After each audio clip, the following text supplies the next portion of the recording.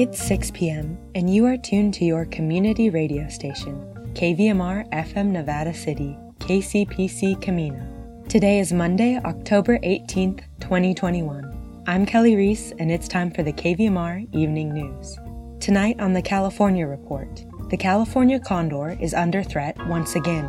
The leading cause of death for the endangered species, lead poisoning. Then we turn our attention to national Native news. Over 600 individuals have been arrested during the week-long People versus Fossil Fuels demonstrations outside government buildings in Washington, D.C. We'll take a brief look at regional headlines and weather before Sierra Gold Parks Foundation board member Sid Brown takes us for a walk in the park to close out our newscast. This is the California Report. I'm Saul Gonzalez in Los Angeles. LA Unified's COVID-19 vaccination mandate takes full effect today. As KPCC's Jackie Fortier reports, unvaccinated employees aren't allowed on campus. Staff and teachers in LA need at least one COVID shot to get on campus and must be fully vaccinated by November 15th. About 95% of LAUSD teachers and administrators have met the deadline. It's unclear how many of the remainder have received medical or religious exemptions. The union representing staff, such as custodians and special education assistants, won't say how many of their members are vaccinated, but unvaccinated staff will be fired beginning November 1st. California's requirement that teachers be vaccinated or tested weekly went into effect on Friday. Unlike LAUSD, the state kept a testing option for people who didn't want the shots. For the California Report, I'm Jackie Fortier in Los Angeles. Let's turn to the environment. Lake Tahoe's water levels have dropped to a critical point where water is no longer feeding into the Truckee River, affecting salmon spawns this year. Researchers say that the lake's water level is usually replenished by melting snow over the summer, but this year that just didn't happen as normal because of heat and dry conditions. The researchers say if Tahoe's water levels continue to fall, streams that usually flow into it could be blocked by silt and sandbars. Scientists say climate change is at the root of these problems. And another problem out in the wild. The California condor is under threat once again. The massive birds went extinct in the wild in the 1980s, but through breeding and conservation programs started to bounce back. Now, as we hear from KCBX's Benjamin Perper reporting from the Central Coast, deaths attributed to lead poisoning have been rising once again, threatening the survival of this endangered species. The California condor population is declining. In 2019, the U.S. Department of the Interior's California Condor Recovery Program counted 337 of the birds in the wild. In 2020's report, that number declined to 329. And for most of those deaths, the culprit is lead toxicosis, which the birds get when they scavenge for dead animals that have been shot with lead bullets. Lead poisoning still remains the greatest threat to self-sustainability in California condors. That's Mike Stake, a wildlife biologist with the Ventana Wildlife Society, an organization heavily involved in condor conservation and outreach to hunters to stop using lead bullets. Ventana has been documenting deaths in the Central California flock. So far this year, they've confirmed 13 deaths among Central California condors, 9 of which were determined to be lead poisoning. We intensively monitor and manage this species. And so we're monitoring birds with radio telemetry. We're monitoring them with satellite GPS. And so we're able to recover birds once they die. And more often than not, that cause of death has been lead toxicosis. According to the Department of the Interior, from 1992 through 2020, there were 107 deaths from lead poisoning in the free-flying population. That means lead poisoning is responsible for 50% of condor deaths with a known cause in that time period. What we have is a law, but the mechanism to follow the law right now is broken. Stake says the state tried to address this by banning the use of lead ammunition in hunting, which took full effect in 2019. But the law does permit the sale and purchase of lead ammunition because it's still legal to use in target ranges where wildlife is not the target. And pandemic-related shortages of copper in 2020 made it harder to get copper bullets, the main alternative to lead bullets.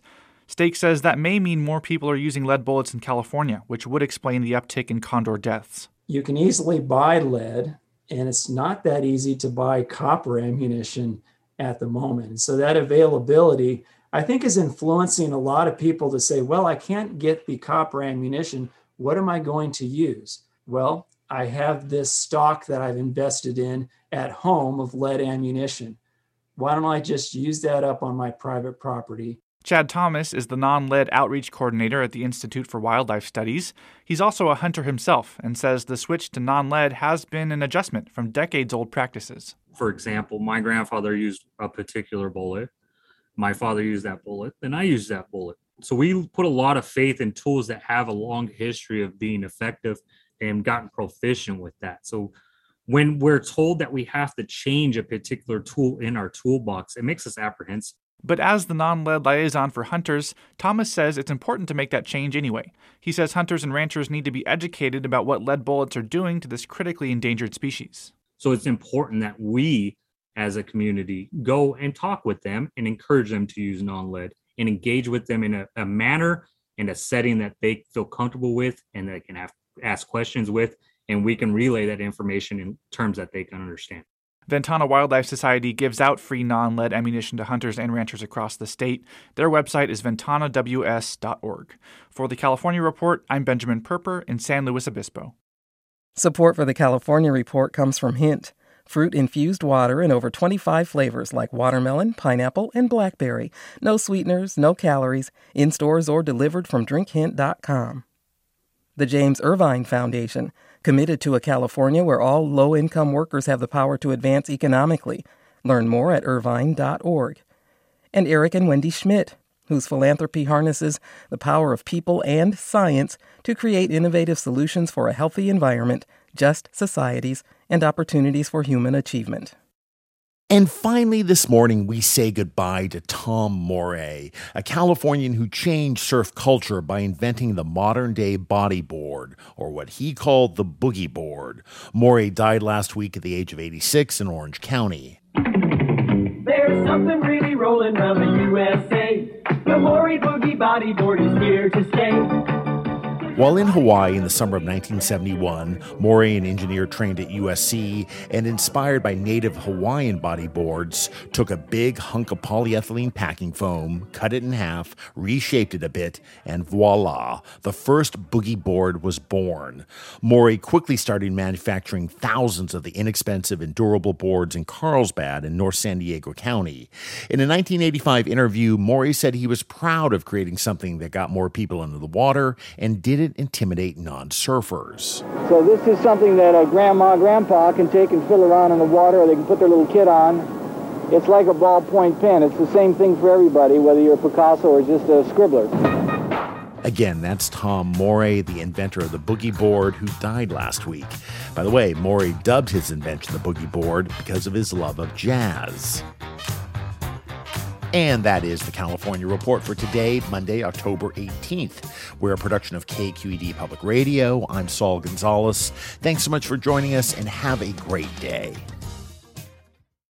In today's national Native news, hundreds of individuals have been arrested during the Indigenous youth-led People vs. Fossil Fuels demonstrations last week in Washington, D.C. And tribes and conservation groups call for an investigation into new Montana mining claims. This is National Native News. I'm Antonia Gonzalez.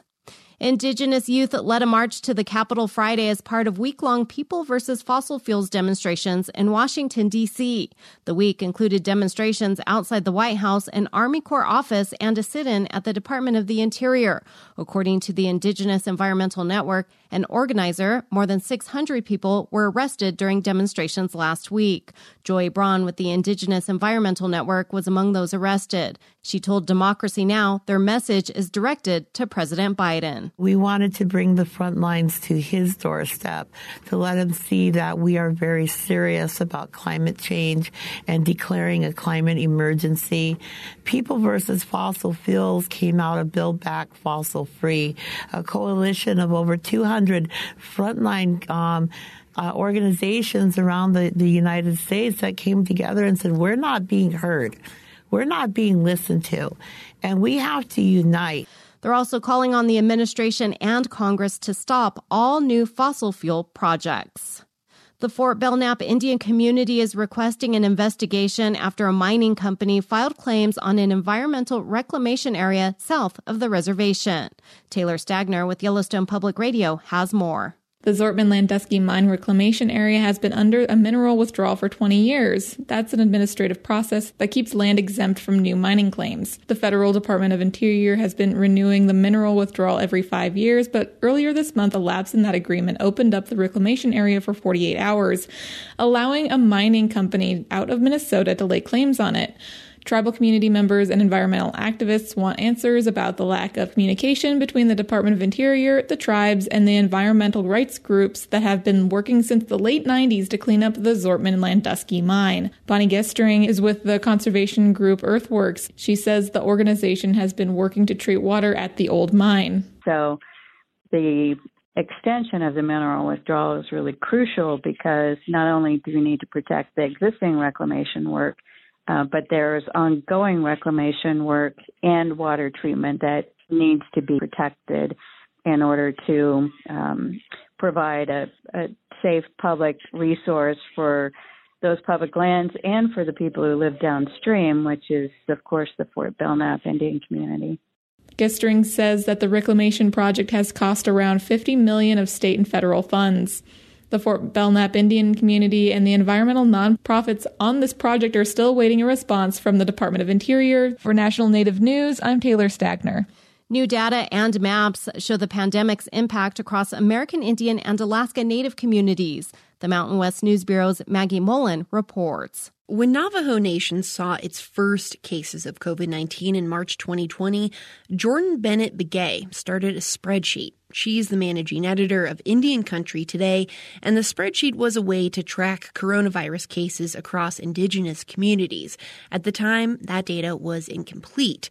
Today, that spreadsheet has evolved into an interactive and comprehensive set of maps and data that are available online. The project was a collaboration between the news outlet and the Johns Hopkins Center for American Indian Health. Allison Barlow directs the center. This is so important in terms of allocation of resources, whether it was, PPE at the beginning of the pandemic or diagnostic testing, antibody testing, and so forth. How do you distribute these federal resources if you don't know really where the hot spots are? The maps are available to the public and are updated regularly using data from tribes. For the Mountain West News Bureau, I'm Maggie Mullen. And I'm Antonia Gonzalez.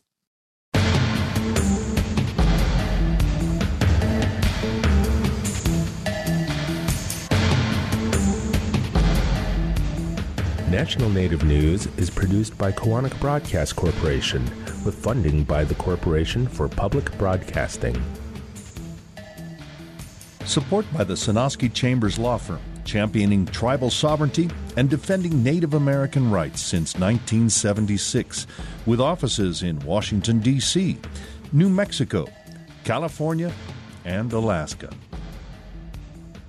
Support by BNSF Railway, innovating with fuel-efficient locomotives and technologies to help reduce emissions and improve air quality. More about BNSF's commitment to the environment at bnsf.com/tribal relations. Native Voice One, the Native American Radio Network. In regional news, the Union of Grass Valley reports the long-standing Kmart in McKnight Crossing Shopping Center is finally shuttering its doors.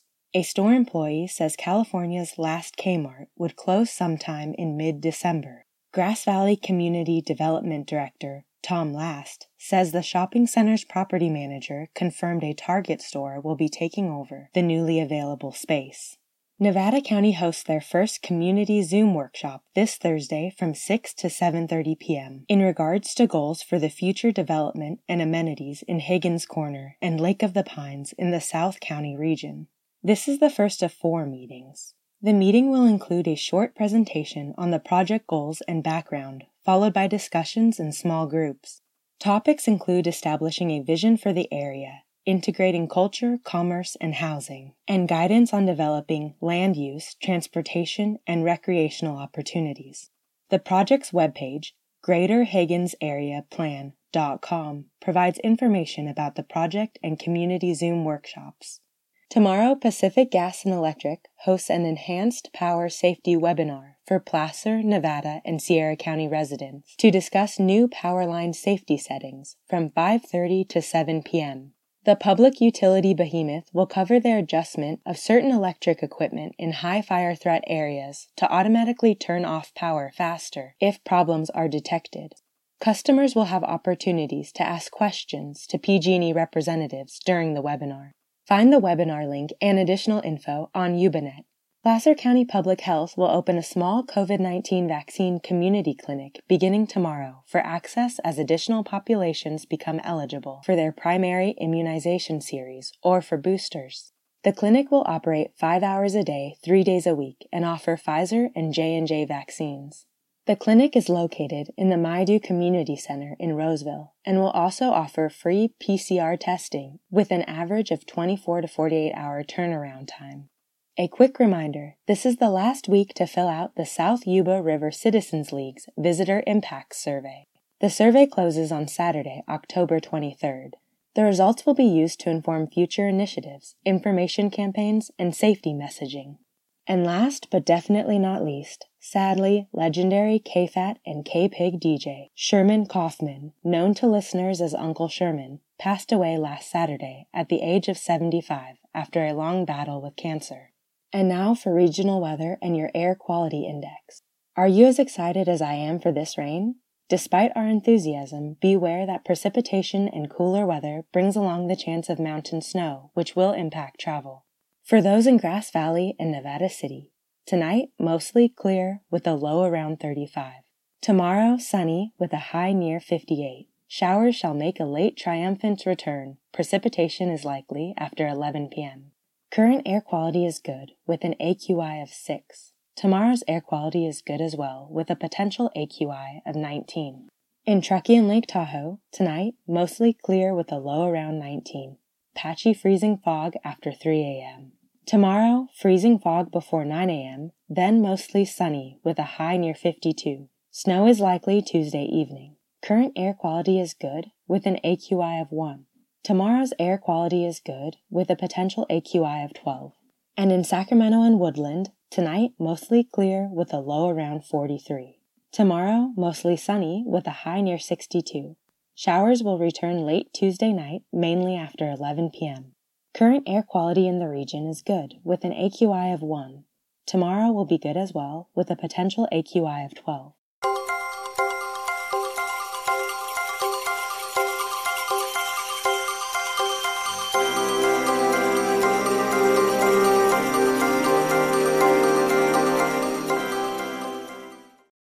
Next, we take our bi-weekly walk in the park with Sid Brown. On today's segment, Sid gives us an auditory autumnal tour of Malakoff-Diggins State Historic Park. She divulges everything we need to know for a fall visit to one of Nevada County's state historic parks. Well, it's beautiful weather upon us, and hopefully when you hear my voice, it's still beautiful autumn weather. The fall colors are really coming into their own in western Nevada County. I was up at Malakoff-Diggins just this past Sunday on a smallish hike, but it counted. It was 4 or 5 miles, and walked through the downtown, quote, downtown area of North Bloomfield. The trees along the North Bloomfield Road in the town of North Bloomfield are just spectacular right now.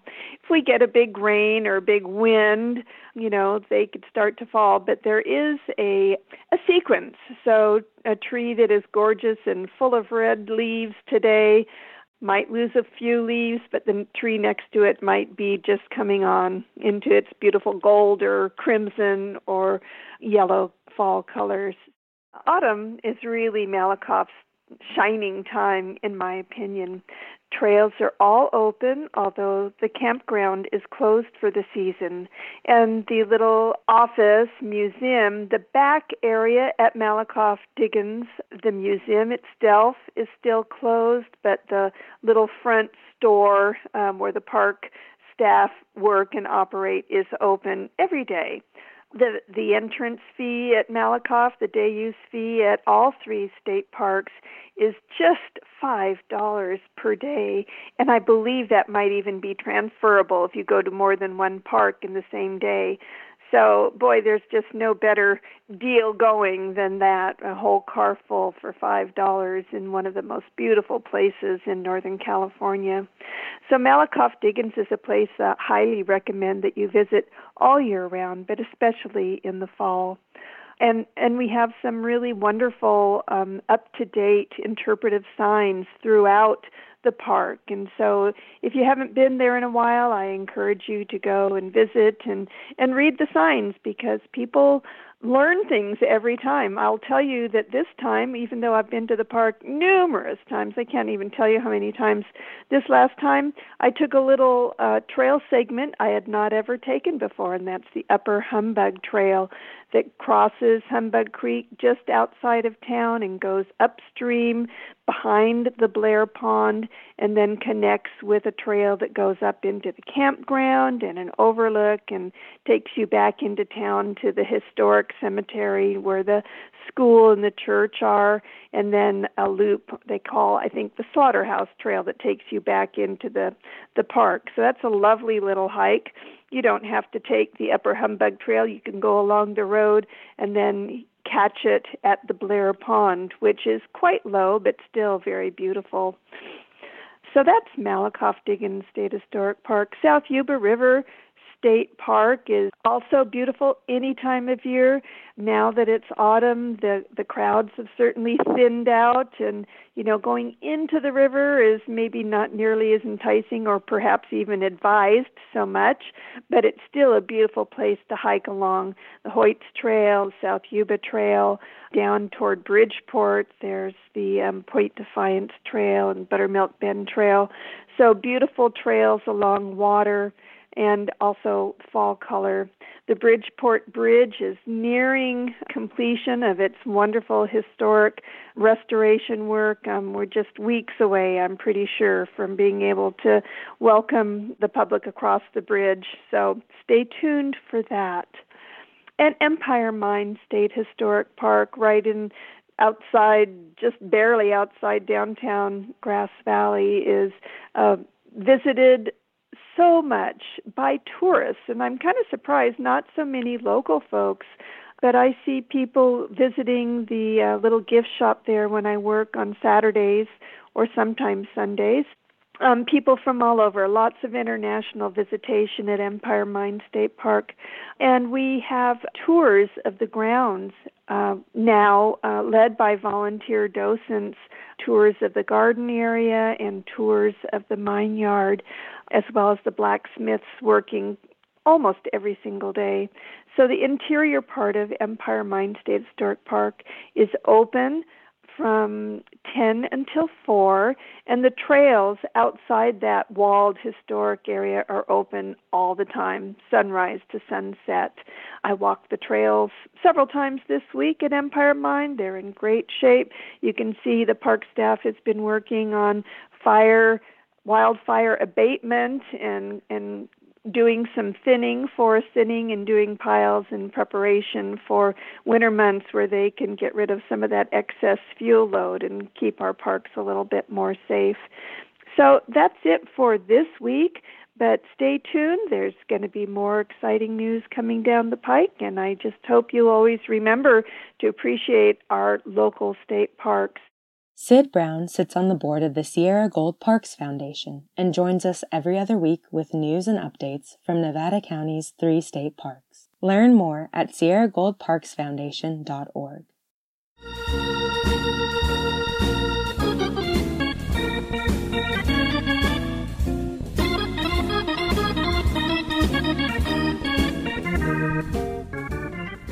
That's our newscast for this Monday, October 18th. KVMR gets support from Weiss Landscaping, with over 75 years of generational experience in landscape architecture, design, and installation.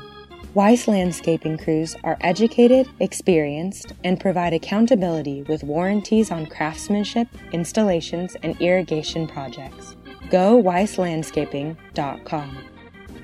Stick around. At 6:30, it's the Women's International News Gathering Service, WINGS. On tonight's episode, former U.S. Secretary of State Hillary Clinton has been lauded for her efforts at feminist foreign policy. But not until 2014 did a country, Sweden, give the name feminist to its own foreign policy. Now Mexico and Libya have declared they have feminist foreign policy, and Canada is dipping its toe in that water.